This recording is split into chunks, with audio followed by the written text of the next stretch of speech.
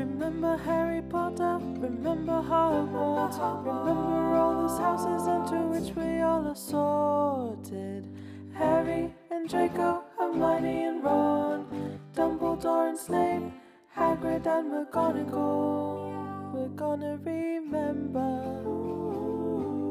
Harry Potter.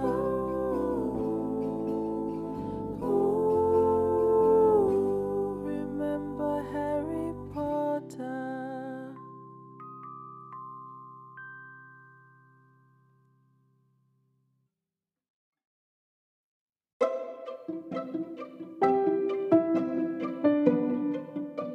Hey there, and welcome to Remember Harry Potter, a literary podcast covering all aspects of the Harry Potter series. On Remember Harry Potter, we talk about all things openly, especially the relationships and everything that goes along with them. We also understand that there are conversations that will come up that we might not be able to do justice.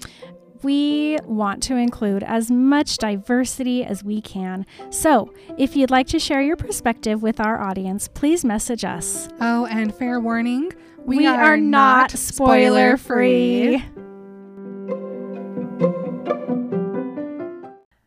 Hello. Hi, everybody. My name is Marin. My name is Emily. And we are Remember Harry Potter.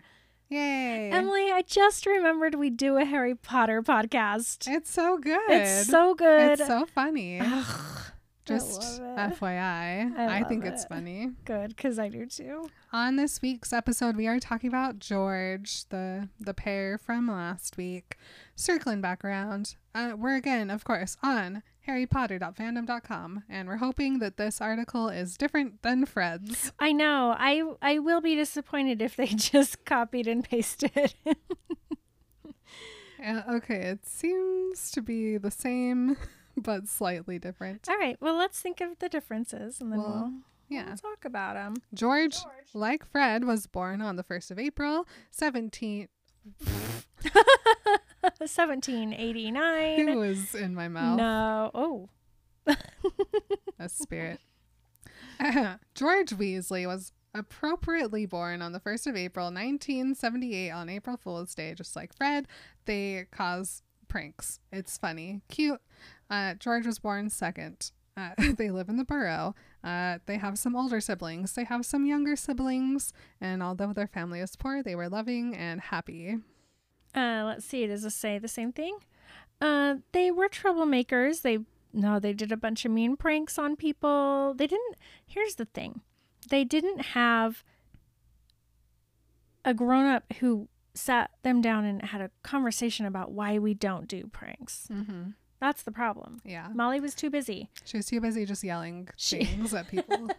She spends a lot of time yelling at her kids. Uh-huh. She's busy. She's very busy. They're constantly asking her for food. I get it. Mm-hmm. It's constant. Mm-hmm. You guys don't understand. They never stop asking for food. Anyway, they're mean to Ron. Really mean to Ron. Poor Ron.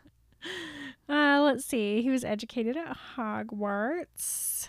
Sorted into Gryffindor. They had some good friends, and they were well known for their sense of humor. They stole the Marauders map, which helped them to get into trouble. And George also started playing Quidditch as a beater in his second year for Gryffindor. They also got good grades in school. So, let's see. It is a lot of the same stuff. Yeah. But what are your general thoughts on the difference between George and Fred? We kind of talked about this last week, but I think it's worth getting into now that we've kind of like given the overview of who each of them are. Yeah. And we talked about how Fred is like a lot of the time the first person to say something, and then George hops on real fast to say also something funny, which, like, to me, I love that, because it's like, Fred is going to come in as your straight guy. You're like, you're smart, you're your first guy, and then George is going to up it. So every time George is like, okay, that was funny, I'm just going to squeeze in my joke, which might be a little funnier, might make you laugh a little more, might get more attention. Yeah. I definitely, like, after I did my reread and separated the two, I could understand why everyone preferred Fred. He's more prominent, like he leaves a bigger impression on you. But personally, I think I would feel more comfortable around just George. Like, he does take that extra second to think about things before he has to speak because Fred's busy doing things. So I think he's just a little bit more aware and a little bit more, I don't know. I just get like a better vibe from him. Like, I would feel safer with George than I would with Fred. Sure, Fred's the instigator. Yeah. Always. And George goes along with it because he worships Fred. But not because he's the one coming up with the ideas. So, yeah, I'm very interested for this next read through because we can very much separate the two of them from each other. But I always just got like a calmer vibe from George, which is what I like. Yeah, I am interested in really seeing where that comes out.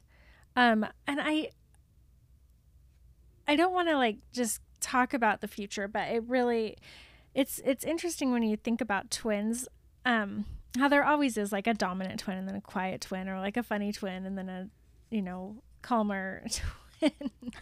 But it's like you see when Fred dies that George is just kind of like, it just kind of keeps living this life, but it's never, it's never going to be the same. It's never going to be as full without his brother. Yeah. Poor freaking George. I wish I didn't know. I wish I still didn't know. Yeah. That Fred dies. Spoiler alert, Fred dies. Look at his handwriting. It's terrible. It's cute. I read this so wrong. What? I read this as a porn banker. It says a born prankster. Would you rather hang out with a porn banker or a born prankster? Neither, honestly. If I'm gonna be real honest. Don't like being pranked. Don't want to have to deal with that porn drama. Yeah, I mean, like, a porn banker just seems like boring. A guy that is gross. A little John List. A little bit of shade. I don't know. Cool. We'll be cutting that part out. Here's the thing. A lot of this stuff on this website puts them as one person. It doesn't give them like two different personalities. Yeah. Let's see. I skipped ahead a little bit past the timeline and we get a little bit more like personal stuff on here. So under personality and traits, it says that George was the quieter, gentler of the twins. George's sense of humor was not harsh, and he was inclined to make fun of himself on occasion as well, even when he was injured and lost an ear.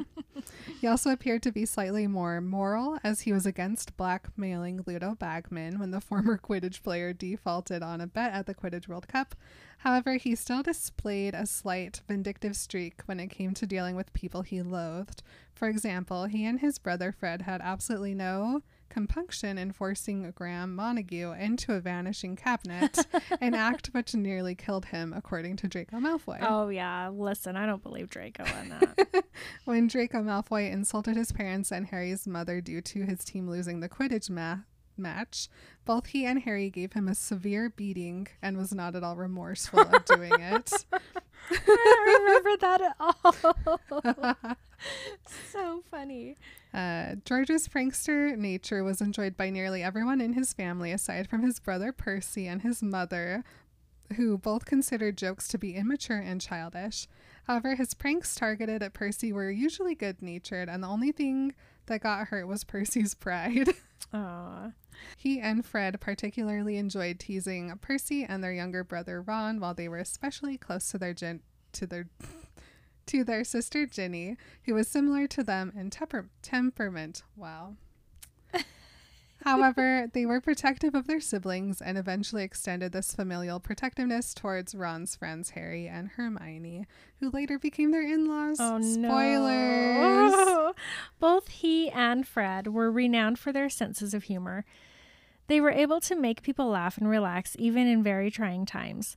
Neither George nor Fred took school very seriously, but they were both very talented wizards and demonstrated their ingenuity in their inventions and their business sense in running a highly lucrative shop.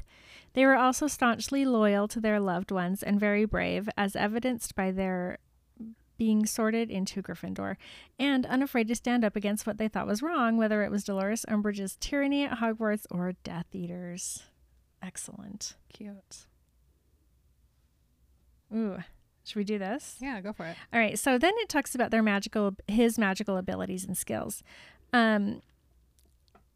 So here's a quote from George. He says, E for exceeds expectations. And I've always thought Fred and I should have got an E in everything because we exceeded expectations just by turning up for the exams.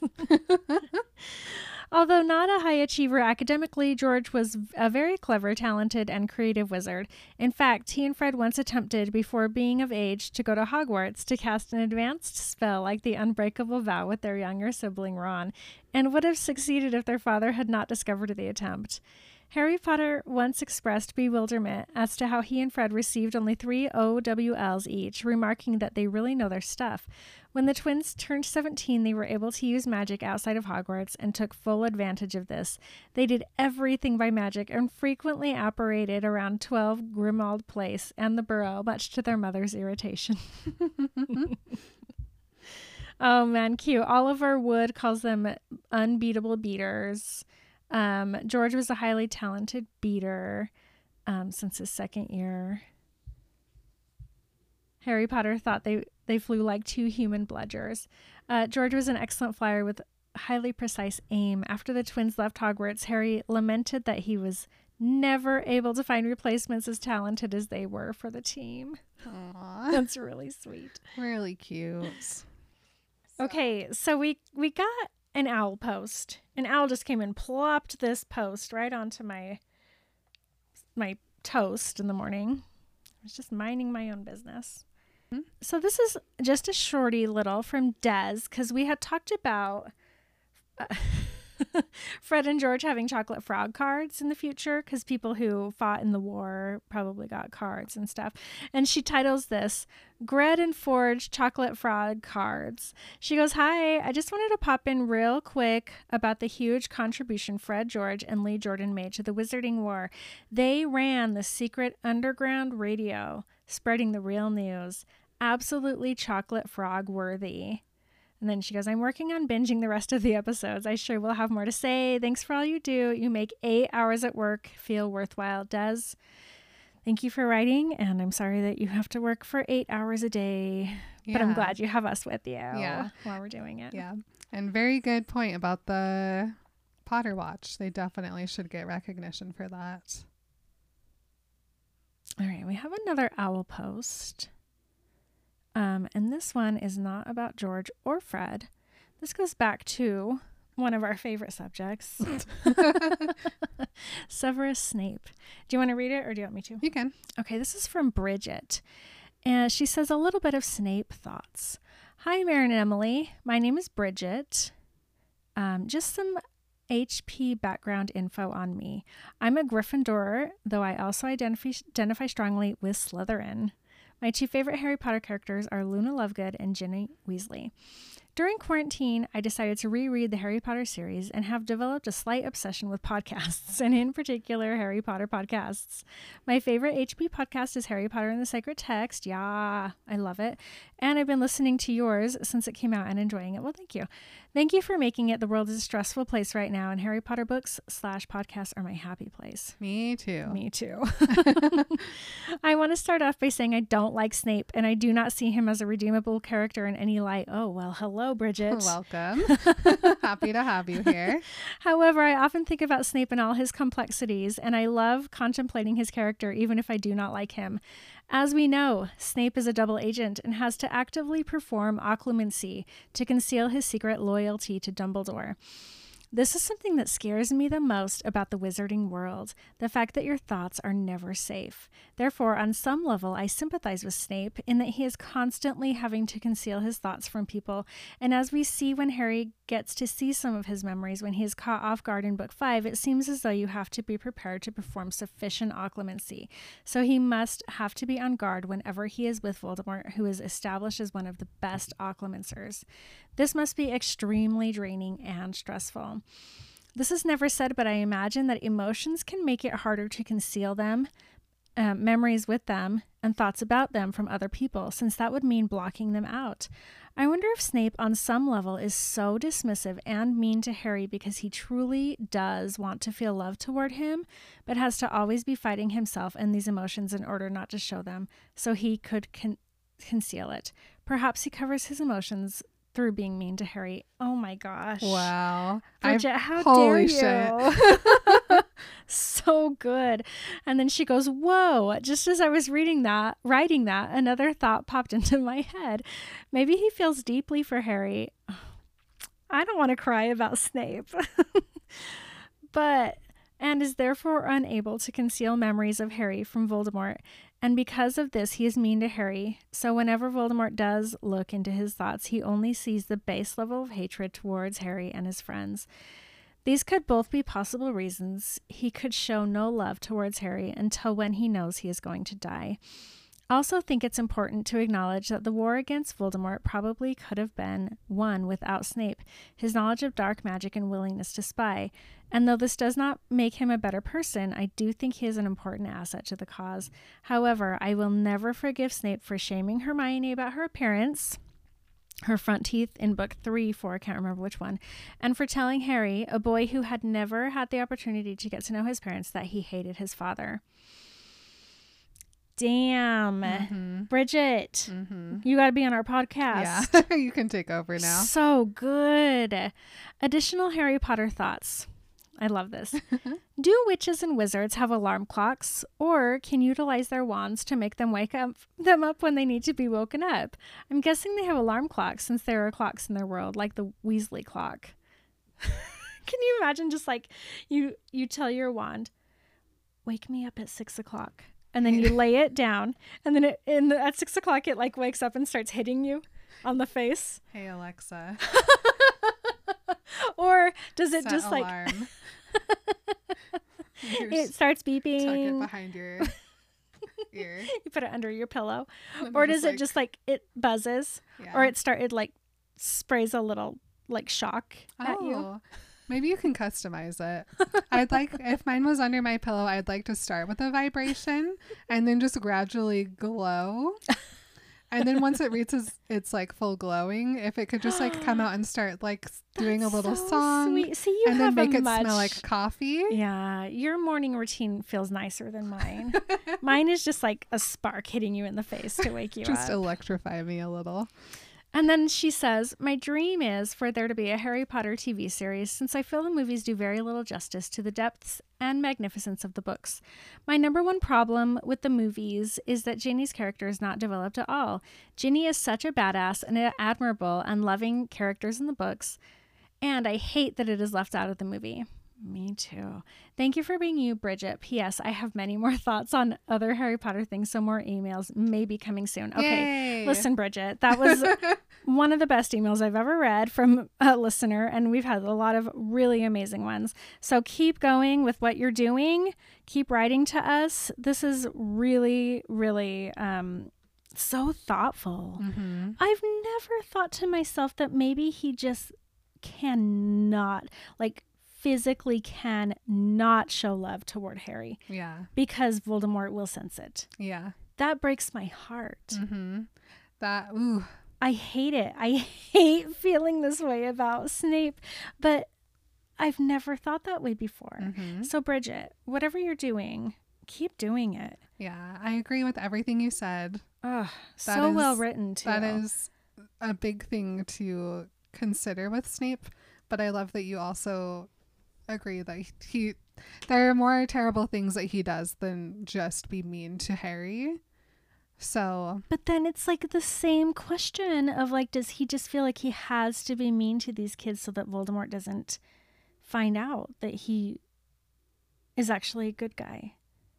Oh, I am conflicted. It is a big conflict inside of me. I guess we'll probably have to wait to see if we can pick up on any clues about this as Harry's getting his I guarantee I'll be thinking about this. And especially while Harry's trying to learn. Ooh, okay. I'm excited. Thank you for bringing that up. I never, ever thought about that before. Yep. And please write to us more. Yeah. Also, all the rest of y'all write to us. Everybody. Please. Yeah. Cool. All right. Well, we'll see you guys next week. And let's create something magical together. Bye. Bye.